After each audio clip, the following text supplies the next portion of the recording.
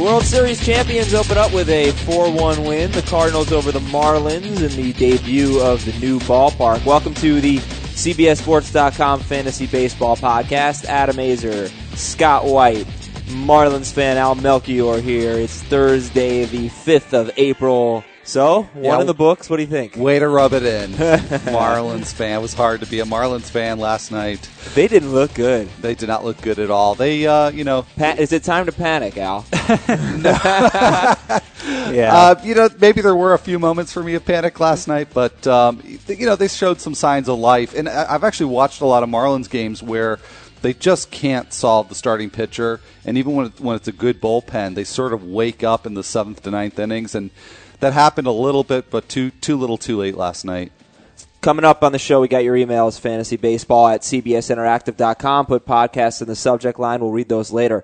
We'll talk about some guys that Al and Scott are nervous about coming into the season and guys that they're feeling pretty good about after spring training. We have a lot of news and notes to get to, some young pitchers that made rotations that you should take a flyer on, and, of course, a recap of the Cardinals' 4-1 win over the Marlins. And Scott, yesterday was the debut of Fantasy Baseball 360, which is a live video show on our website, cbssports.com, 5 p.m. Eastern every day of the week, every weekday, And went very well yesterday. Congratulations. You were on there with Nando. Al, you on tomorrow? Or tomorrow, today? You're Friday. on tomorrow, Yep. So you guys will be rotating in and out.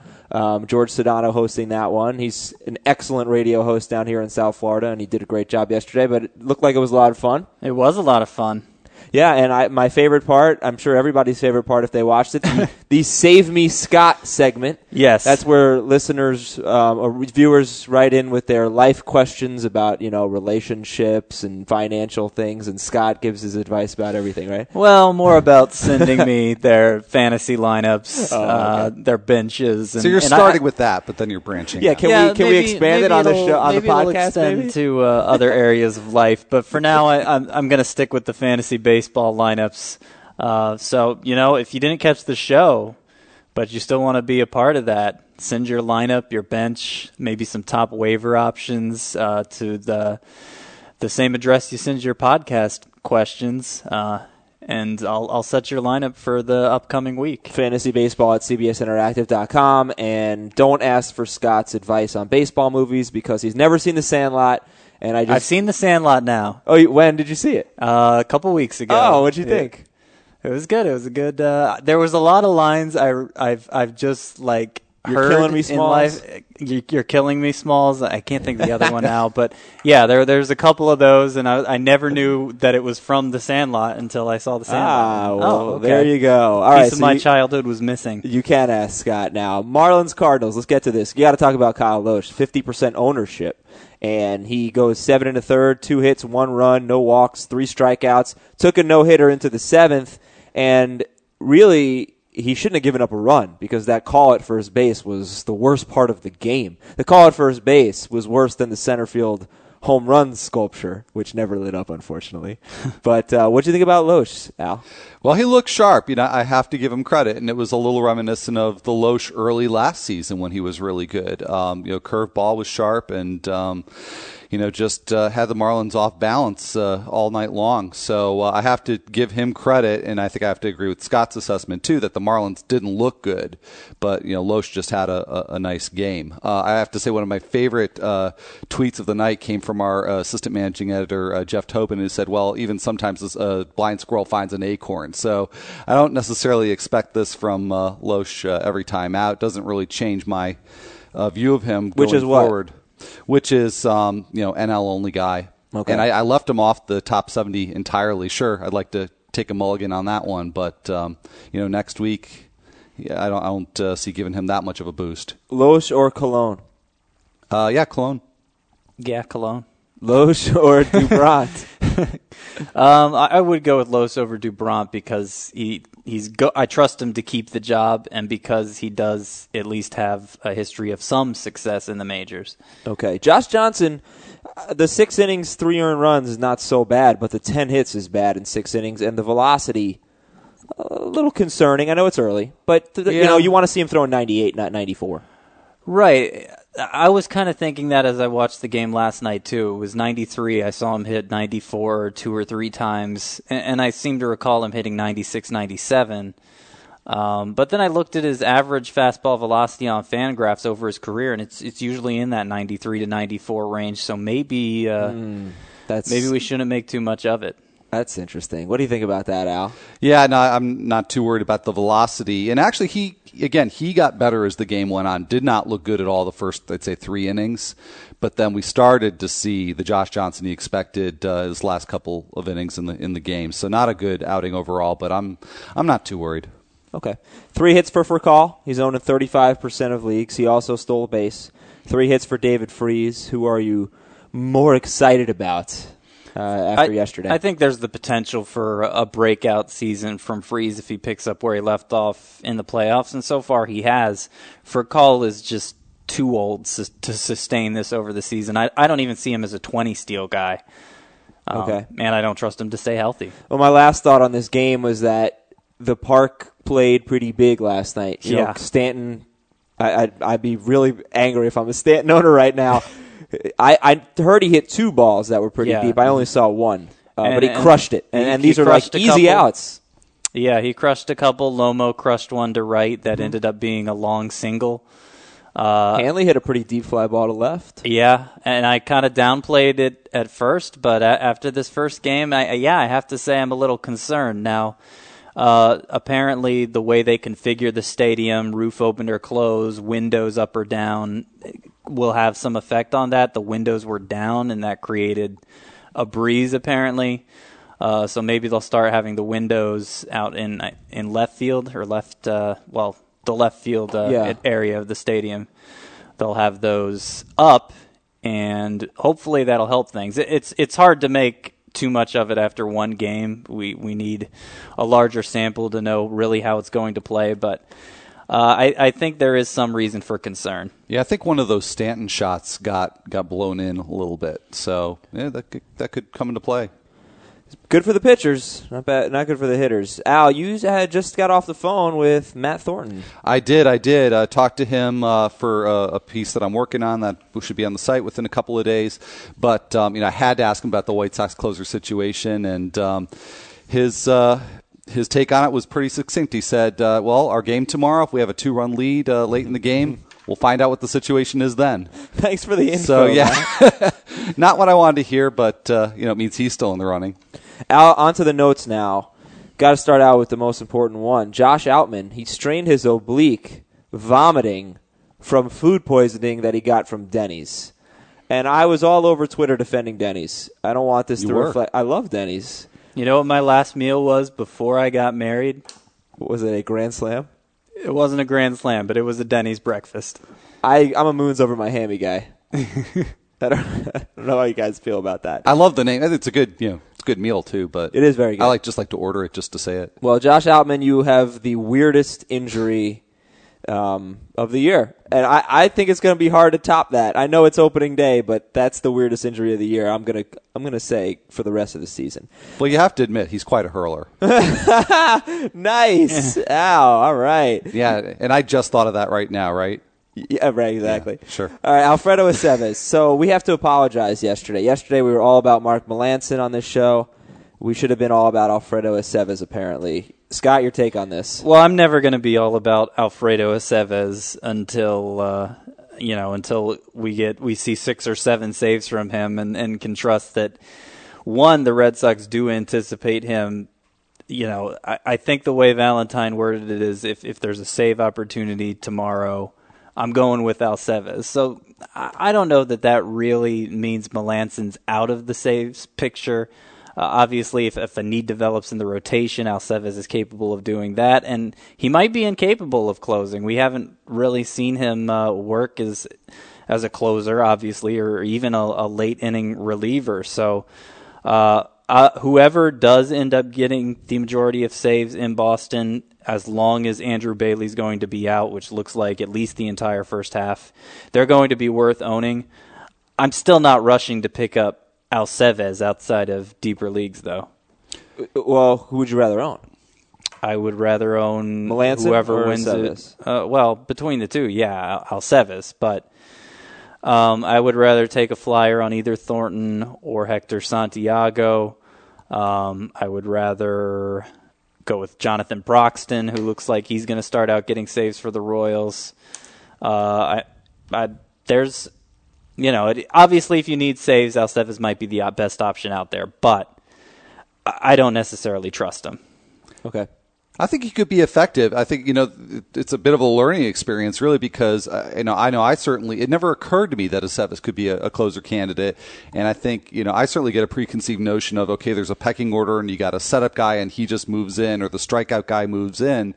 You never know what a manager might do, though. Okay, some more notes from around the league. Hector Sanchez wins the Giants' backup catcher job. Hooray. Rays closer Kyle Farnsworth. This is more newsworthy. So he has an elbow strain. I guess, was that good news, Al? Relatively, sure. Yeah. Because he's not going to need surgery. There's nothing structural there, but doesn't necessarily mean he's going to be back in week 2 or week 3. It's going to be a day-to-day, week-to-week kind of thing with Farnsworth. And meanwhile, you've got probably a committee situation there that devalues everybody. Yesterday we talked about Peralta and Rodney. We said Peralta the better option, but now J.P. Howell in the mix as well. So is Peralta still the best of the 3? In my mind, yes. But then I also thought Mark Melancon was the best guy in Boston. So, you have to wait and see what Joe Madden does. But I would go with Peralta if I had to pick one. Graham Godfrey is in the A's rotation. Tyson Ross option to AAA. Al, what do you think about Godfrey? This is a surprise to me, too, and I haven't seen anything from his minor league numbers to indicate long-term success in the major leagues. But, he could be fine as an AL-only option. But, the A's have so many young guys waiting in the wings, including Tyson Ross, that I just think that Godfrey's not a good long-term choice for fantasy. What do you think the A's rotation is going to look like in June? How are we projecting these guys? I think in June, McCarthy will be on the DL, right? McCarthy or Cologne or both. Braden looks like he's not going to be back for a while, had a setback with his shoulder issue. So I could see Ross, Peacock, Parker all in there in June. It's certainly within the realm of possibility. I think they all will be up and contributing in the rotation at some point this season. Best one, I will go with Peacock for now, Parker long term. Agree with that 100%. Giants, the baseball ones. Brandon Belt is the opening day first baseman. And Brett Hill made the Giants roster. First, Belt. Scott. Belt, the Giants kind of toyed with everybody on this because they acted just a week ago like he was going to begin the year in the minors. And the issue apparently was how he sets up at the plate. They thought he was up too far in the batter's box and was getting beat on fastballs last year. But he kept hitting even at the point of spring training where all the minor leaguers were out of the picture. So I guess they decided, well, maybe he's capable of handling it. I hope that's the case because obviously this is a high upside player. He deserves to be owned in all leagues just in case it is the possibility that he has overcome that. But I'm still a little wary of it since just a week ago they were talking like he wasn't ready yet. Okay, and what's Brett Hill's deal? Is he someone that's intriguing in deeper leagues? Deeper leagues, sure, because he's very versatile. I could see him getting a lot of time at second base. Hopefully. Yeah, we don't know, but there's certainly the potential there, even without a regular role, for him to play enough to be rostered in deeper leagues. He would have to play another infield position because the thing about first base is if Belt doesn't work out, they have Aubrey Huff still, who looks like he's going to left field to start the season. So I guess I'm not as optimistic Pill will get the at-bats. Sean Rodriguez is going to get most of the starts at shortstop for Tampa Bay. What do you think about Sean Rodriguez? And you know what? Let's compare him to Rafael Furcal. Who would you rather have? I would rather have Furcal, even though Rodriguez will probably get more playing time because Furcal inevitably gets some DL time every year. Unless Reed Briniak gets healthy and gets it together, there's not a real threat to Rodriguez's playing time. I don't think Elliott Johnson's going to be the guy to steal starts away from him. What about Jeff Keppinger, though?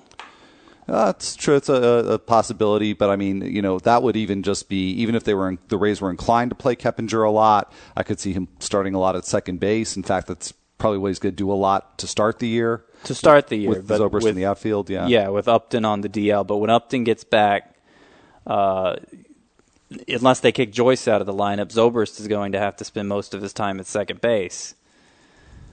So I'm higher on Furcal too, I guess, is what it ultimately boils down to. But I don't really see any redeeming quality in Sean Rodriguez. I think he's shown he's a quadruple A player, and I don't trust him to provide much statistically. You guys had John Heyman, our baseball insider for CBSSports.com, on Fantasy Baseball 360 yesterday. He came on and asked him about Michael Pineda, and he didn't really have a great take on Pineda. He seemed a little pessimistic about Pineda, Scott. Well, I mean, his point is a good one. Anytime you're talking about a pitcher with shoulder problems, that's a bad thing. But it still makes me feel a little better knowing that there is an explanation now behind the loss of velocity this spring, which was the main reason he wasn't performing well, and that because an MRI showed no damage, a few weeks of rest, maybe 6 weeks, 2 months tops, he'll be back in the rotation for the Yankees and living up to fantasy owners' expectations. I hope so. National starting pitcher John Lannon, he's in the minors, Al. He wants a trade. He thinks he should be on an opening day roster. Is he worth owning now before he gets traded, maybe to a favorable situation, and people want to pick him up? Well, that's tricky because he could switch leagues, and I don't think he is worth owning in mixed leagues unless it's a really deep mixed league. So, I think Landon, he deserves a job in real baseball and he deserves a job in fantasy, but until his situation gets settled, I think he's got to be avoided. Mets starting pitcher Jonathan Neese signed a 5-year, $25 million contract, which means we get to talk about him. General thoughts on Jonathan Neese? My thought is you misspelled his name. You remembered to put an O instead of an A, but you put it in place of the wrong A. It's a Jonathan, not a Jonathan. I thought Jonathan Sanchez was Jonathan. No, you got the wrong Jonathan. It's Jonathan Neese. He doesn't stay. Sanchez doesn't stay in games long enough to make it a Jonathan. That's true. Oh man, I butchered Jonathan Neese's name. Jonothan. Come on, that's pretty horrible. It says basically he doesn't care because he's making some coin now. His name is basically Joe Nathan. If you separate it. If you had an O at the end of Nathan instead of an A, it's a Jonathan. That's a Jonathan. oh, right. No, John. I'm so confused. Jonathan We're so Neese. Off track here. Yeah, go ahead. Jonathan Neese. Clearly, this shows the Mets have confidence in him. I know Al Melchior has a lot of confidence in him. Likes him as a breakout this year. And he's shown flashes, particularly with the strikeout rate. He's the kind of pitcher who would have excited me in fantasy 3 or 4 years ago when there weren't so many high strikeout, low whip types as there are now. To me, his upside is somewhere in the range of like a Wandy Rodriguez, and that's just not that exciting to me. Actually, I agree with you, but the excitement comes in that, and it's starting to change, but the perception, certainly I think even late last year about Neese was that he didn't have Wandy Rodriguez potential. He wasn't going to be a middle-of-the-rotation candidate in fantasy. So that to me is what makes him exciting, is that you can, in fact, this year I did get him as an end game pick in a lot of leagues, when I think he's going to deliver value that's considerably higher than that. Is he going to be an ace? No, I'm very doubtful about that. Is he going to be the best Mets pitcher? He or Dickey. I think they're going to be pretty comparable in terms of production. Best Mets pitcher this year, what do you think? I'll go with Dickey. He'll be more valuable in real life than fantasy, but in head-to-head leagues, he'll go deep into games. Diamondbacks starting pitcher Trevor Cahill has had a really bad spring, and I don't know why. I don't like him. I'm not high on him. I wasn't going to draft him. He was one of those guys that maybe he burned me a little bit last year. I'm not sure. He pitched well yesterday, though. Okay, he did? Yeah, 4 innings. He didn't start the game, so he was kind of easy to overlook. But I think it was 4 shutout innings, gave up only like 1 hit. Oh, that's good. I'm just trying to remember off the top of my head, so I may be a little off there. But it was It was an encouraging outing, and I still feel pretty good about him. I don't see him as an ace because he lacks the strikeout potential to be that, but I think he'll get back to being, now that he's in the National League, he'll get back to being closer to what he was 2 years ago than last year. Yeah, you like him, right?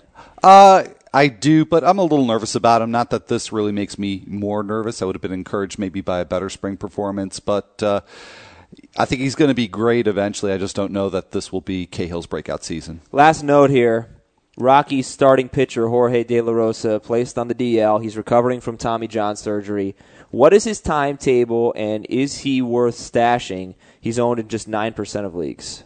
Well, the timetable is mid-year because that's last year he had the surgery, and it's pretty predictably a 12-month cycle for a lot of starting pitchers. So in terms of what his value is, I don't think that there's enough production there and enough certainty about what he'll give you when he comes back to stash him in a standard mixed league. Deeper mixed league, if you got a spot to use, I don't see a problem there. Best guy to take a flyer on. I'm going to try to tie together like a week's worth of shows with some of these guys who made the back end of rotations, and we're kind of hearing about them late in the spring training game, and now we're in the regular season. So give me a few guys that kind of stand out to you as the best to take a flyer on of these starting pitchers. Luis Mendoza, Danny Duffy, Felix Doubront, Kyle Drabek, Joel Carreño, Ross Detweiler, Kyle Weiland, Lucas Harrell, Liam Hendricks, Tommy Hunter, Drew Smiley, Graham Godfrey. Do I have to pick a few of them? Three. Three? That's excellent. I just underlined 3. You know, the only one of these... there's maybe 2 who I could see potentially making an impact in mixed leagues this year, and it's just because they have some upside, and that's Kyle Drabek and Danny Duffy. I'm still not taking a flyer on them yet. Duffy doesn't even have he does have a job. I take that back. I don't expect him to have a job long because I expect him to lose it when Felipe Polino comes back. And Kyle Drabek hasn't shown enough this spring to make me think he's over his issues last year and ready to take a step forward. But they do have upside, and stranger things have happened. In deeper leagues, I think Luis Mendoza is equipped to pitch deep into games, be an innings eater type, but he doesn't have much strikeout potential, and they're just based on the kind of pitcher he is, he could end up being just a disaster. So yeah, I don't see him being a mixed league guy at any point. I would take a flyer on him in AL only probably, but then none of these other guys excite me at all. I have a totally different take on the Royals situation. I think it's going to be Mendoza. That's going to be the guy. Of all these guys, I probably like Duffy the best because I think he showed some flashes of brilliance last year, and he's going to help you with strikeouts. I don't know if he's going to have strong enough command to help you in every category, but as a young guy, I think he could improve in that area. Mendoza, to me, is a guy that should probably be on the Twins. I mean, he's a contact pitcher who really operates on a very ice-thin margin, and if he's not getting a lot of ground balls, he's going to get killed, I think, even in Kansas City. So I'm not that high on Mendoza. The organization does seem to love him. But I'd rather take my chance with Duffy than Mendoza. I like Doubront as well. In a recent column, I likened him to sort of a left-handed Ulysses Chassin, a guy who could really be a monster in ERA, but you have to be willing to take a hit and whip. If you're in that situation, I think Doubront could pay off big for you, and I think he will stick in the Red Sox rotation. Like Kyle Weiland with the Astros, not so much depth there that I think he's going to be on a short leash. And Joel Carreño, we talked about, I think it was yesterday. Good strikeout rates, just not a lot of experience in the upper minors. But if you're talking about just taking a flyer in a deep league, it could pay off big, sort of like Ruby De La Rosa when he came up from AA. Let me ask you something. When you talk about a guy helping in ERA but giving you a hit and whip, that basically means he's wild usually. Yeah, but isn't that going to come back to bite him in the ERA eventually? If they have a good, strong, consistent history of stranding base runners or, avoiding home runs or, extra base hits, they can compensate for it. And that's both Chassin and Doubront fit in that category. Okay. No, I guess I kind of disagree with it fundamentally, but I see his point. Think about the flip side of Josh Tomlin, one of the leaders in the majors last year in WHIP, but horrendous ERA because all he gives up are home runs. Yeah, a lot of home runs. But if you get nickeled and dimed to death, that's going to kill your WHIP, right? But you're not going to give up a lot of runs. That's what I mean when I say I see your point. But I still don't see a shaky WHIP guy as ERA help. I just don't think I can trust that. Now it's time for some lists. Guys you're nervous about this season. Guys you're feeling great about after spring training. Start out with the spooky ones, the guys you're nervous about. Al, you've got 6 guys on this list. One of them is Ubaldo Jimenez, is also on Scott's list. So why don't you start out talking about Mr. Jimenez? All right. And I know there was some discussion on our Fantasy Baseball 360 show yesterday, and I had a feeling that was a name that was going to be picked out because I had Jimenez sort of in the middle of the top 70. And even as I put him there, I felt like that was something of a risky pick, but I felt like I had to give some weight to the fact that Jimenez, has pitched well in Cleveland and, at Progressive Field. That, even parts of last season, Jimenez was very effective. I don't want to completely throw out the baby with the bathwater in terms of, the recent, was that the right expression? I think it is. I have no idea. I don't hear it often, but I think I've heard it before. That's my cliche of the week. You have some good ones. What does that mean? The baby with the bathwater? You haven't heard it? But you've No. never. Adam's never heard of Al's cliches. You're cliche deprived. You also didn't know rubber meets the road. So. Yeah. But back to Ubaldo. So, so that kind of is in a nutshell my feelings about him. Like I see the promise. I think there's the number 2 starting pitcher potential there, but he scares me to death in terms of what's happened this spring. What the injuries that have sort of been nagging on and off for the last year plus. I'm as nervous about him as I am any pitcher. Let's do some quick hits on the rest of your guys. Buster Posey. Yeah, again, just coming back from the injury, plus the shaky power numbers early last season, and a spring that was probably better than I expected, but not terrific. Justin Morneau, who Scott's kind of feeling good about. You're not so much in that category. Yeah, and Scott has pointed out before that Morneau did finish the spring strong, but that he struggled with the post-concussion syndrome for a long time. We've seen other players who have sort of come back for brief periods and struggled again. So I'm just still nervous about Morneau. Yeah, 462 with 3 home runs in his last 8 spring games. And with Morneau, I feel like if he was going to come back, it would be kind of like this, where suddenly he'd flip a switch one day and suddenly would be Morneau again. I think the Phillies plan to play him mostly the Twins plan to play him mostly at DH is going to help him concentrate on the hitting and stay healthy, obviously. I think it's I'm starting to be encouraged about that. Just like the baby in the bathwater, right? Don't want to throw it all out. No. Whatever that means. Next up, Shin-Soo Choo. Al, you're nervous about him. Yeah, and I've been approaching him in drafts this year like, he's going to be the same old Shin-Soo Choo, but truth be told, I'm not 100% convinced. I mean, we didn't see enough from him last year for me to be completely confident that he's going to be the same guy. And I think part of that, too, is that I expected him to sort of take off and really break out 2-3 seasons ago, and he sort of flatlined. So I'm worried maybe that's the best we're ever going to see from Choo. So, yeah, I'm a little nervous.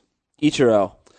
4 hits in opening day, and you're still nervous about him. Yeah. Did you see those hits? No. 2 of them were infield hits. Well, hey, look, that's what he does. Yeah, exactly. You can't rely on infield hits. Well, and it's the age thing with him. His game at his age, I don't know if he's going to be able to have the kind of bounce back season that he needs to have. So I'm not sure that Ichiro isn't on the steep part of the age-related decline, but there's enough good stuff there, like you said, Adam, that I'm nervous instead of just completely giving up on him.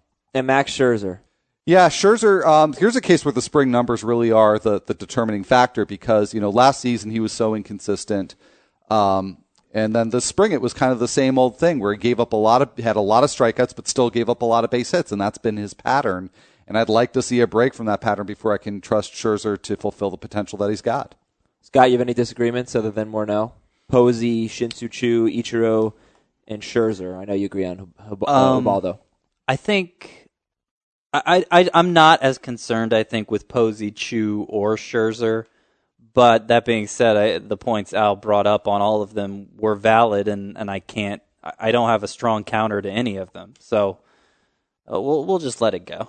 Okay, Scott's concerned about Ubaldo Jimenez, as mentioned. Dexter Fowler. Yeah, Dexter Fowler, obviously I liked him a lot as a sleeper coming in. Close to 900 OPS in the second half when he came back from a stint in the minors. Finally got his swing from the left side of the plate in order. It's not so much the numbers this spring that scare me, but the fact that combined with those terrible numbers, they're saying his swing from the left-handed side is all messed up again. So if Fowler can't get that back on track, he's going to be a big disappointment. You were nervous about Ike Davis, but not so much anymore. Right, homered in 3 games. He had a bad spring before that. With the Valley Fever, we don't know exactly what to expect from that. It obviously hurt Connor Jackson, but homering in back-to-back-to-back games relieves a lot of those concerns. John Mayberry. John Mayberry hit about 200 this spring, and Juan Pierre was playing a lot and hit over 300. The Phillies seem to like Pierre. Obviously, he has a good, he's a proven track record as a leadoff hitter. We could argue about how good of a leadoff hitter he really is. But it seems like the Phillies are going to want to give him some at-bats. Whether those come more out of Mayberry's pool or Ty Wigginton's pool remains to be seen. Wandy Rodriguez, you're nervous about? Just a little nervous. Honestly, I was trying to think of a 5th player. He's the best I could come up with. But strikeout rate has dropped the last 2 seasons. Walk rate has risen. And then he had an even 12-to-12 ratio, 1-to-1 ratio, basically, in 21 innings this spring. And obviously, you can't count on him for wins, really, with the Astros. So if he's not getting the strikeouts and producing at least a respectable whip, what is he doing for you? Well, you didn't have to come up with 5 because Al gave us 6. So I know. I didn't want to go 6 and 4. That seemed a little too far apart. How about some guys you're feeling great about after spring training? Al, it's Hanley Ramirez. He's number 1 for you, or he's one of your guys on your list here. Oh, you gave 6 of these too. So you feel good about Hanley, but last night he showed he's got some work to do as a third baseman. He does. Well, and hopefully that at least won't translate to the plate. As a Marlins fan, I want to see Hanley be well-rounded. As a fantasy owner, I just want to see him hit the ball, and that's what he did in spring training. So he seemed to get over the timing issues that were dragging him down early last year. Delman Young, has he become a guy that you're going to start pretty much every week right now that you're thinking in a mix? Right now, if I have him, and I do have him in a couple of leagues, I'm starting him because, again, very hot spring on the heels of a really good late season last year. Andy Dirks. Yeah, a guy who had some pretty nice minor league numbers. I know he was sort of on the bubble even to make the squad coming into spring training. He leaves it with the starting job. He certainly earned it with his performance, and I think that he can be an offensive force. Jose Altuve.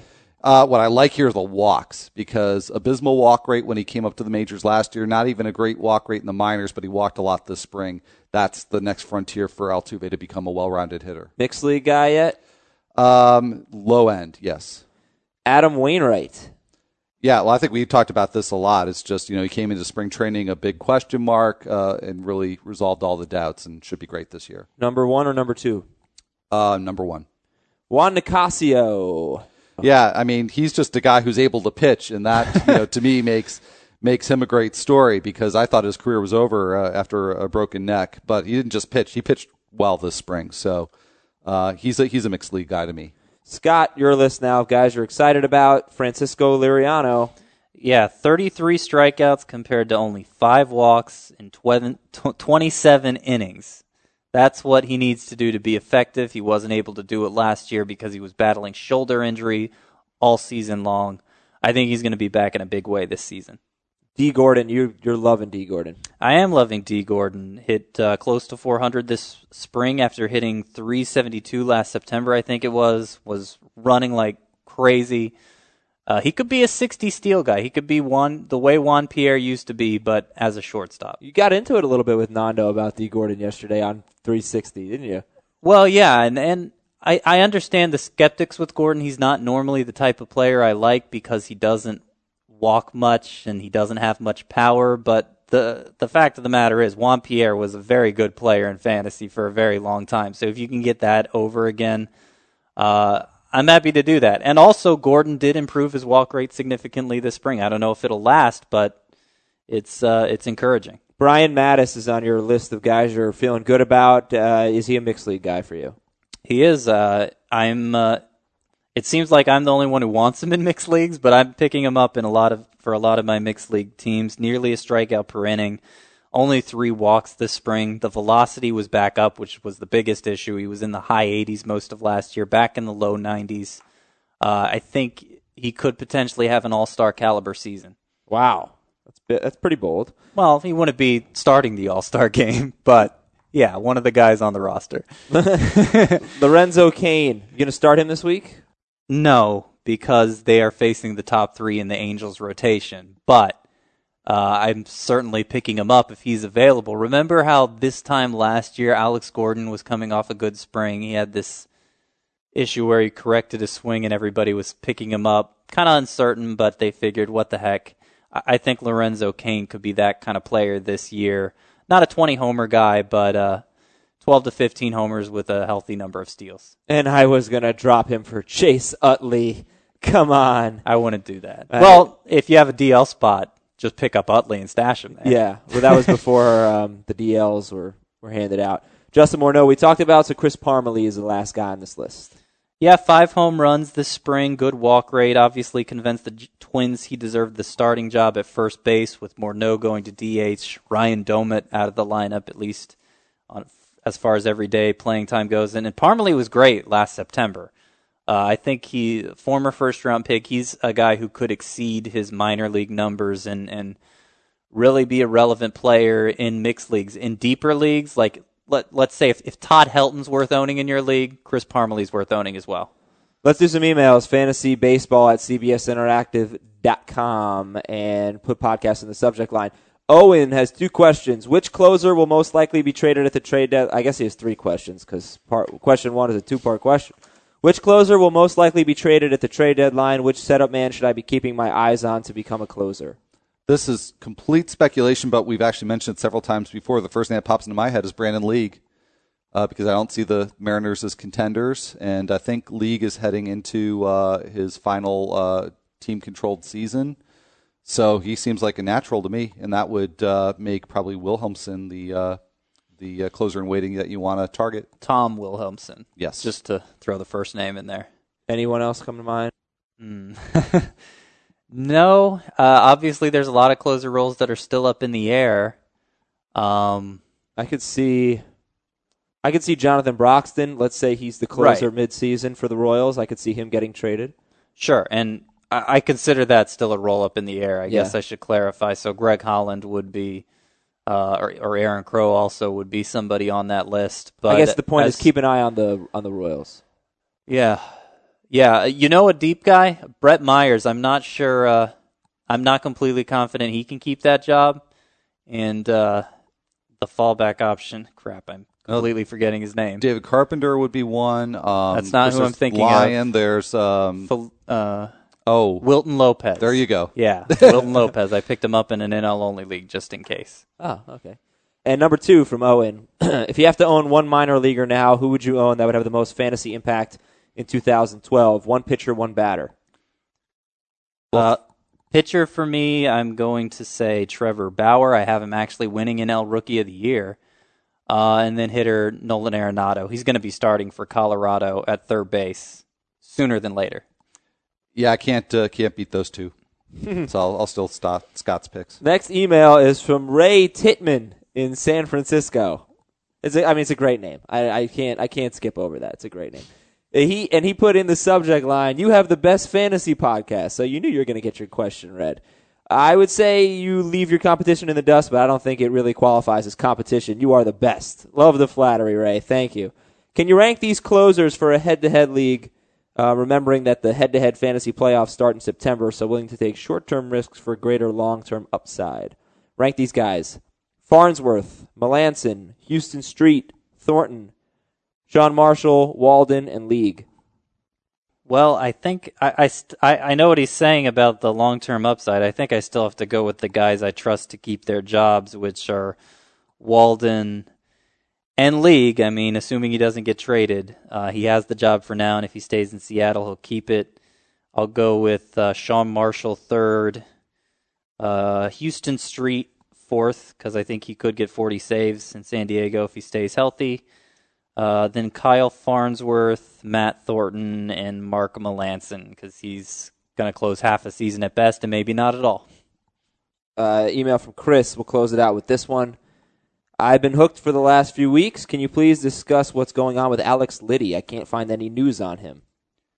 That's a good question. I'd be perfectly honest. I don't have the answer because he was on the Mariners' expanded roster for Japan. They had to let go of 3 guys, and I think the 3 guys were Peguero and a couple of relievers. I know Sean Kelly was one. So I'm assuming that Liddy is going to be on the 25-man roster. I'm going to do just a quick look up here to confirm that, but I think he'll have a bench role. Will he win the third base job is the other question. He could, but I don't put a high percentage on that, but I think he's capable of it. Yeah, I would give Seager a better chance. Sean Figgins is going to go back there once Karp comes off the DL, unless Figgins just stinks it up between now and then. But then even if Figgins loses at some point, I would give Seager a better chance than Liddy. And yeah, Liddy is on the 25-man roster as a bench player.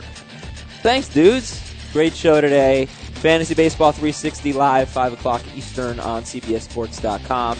Check it out. It's an hour long. A lot of good fantasy info. Scott's got his Brave shirt on. Al and I forgot to wear our team colors today. Everybody in the office is all geared up for opening day. Should be a really fun day around the country.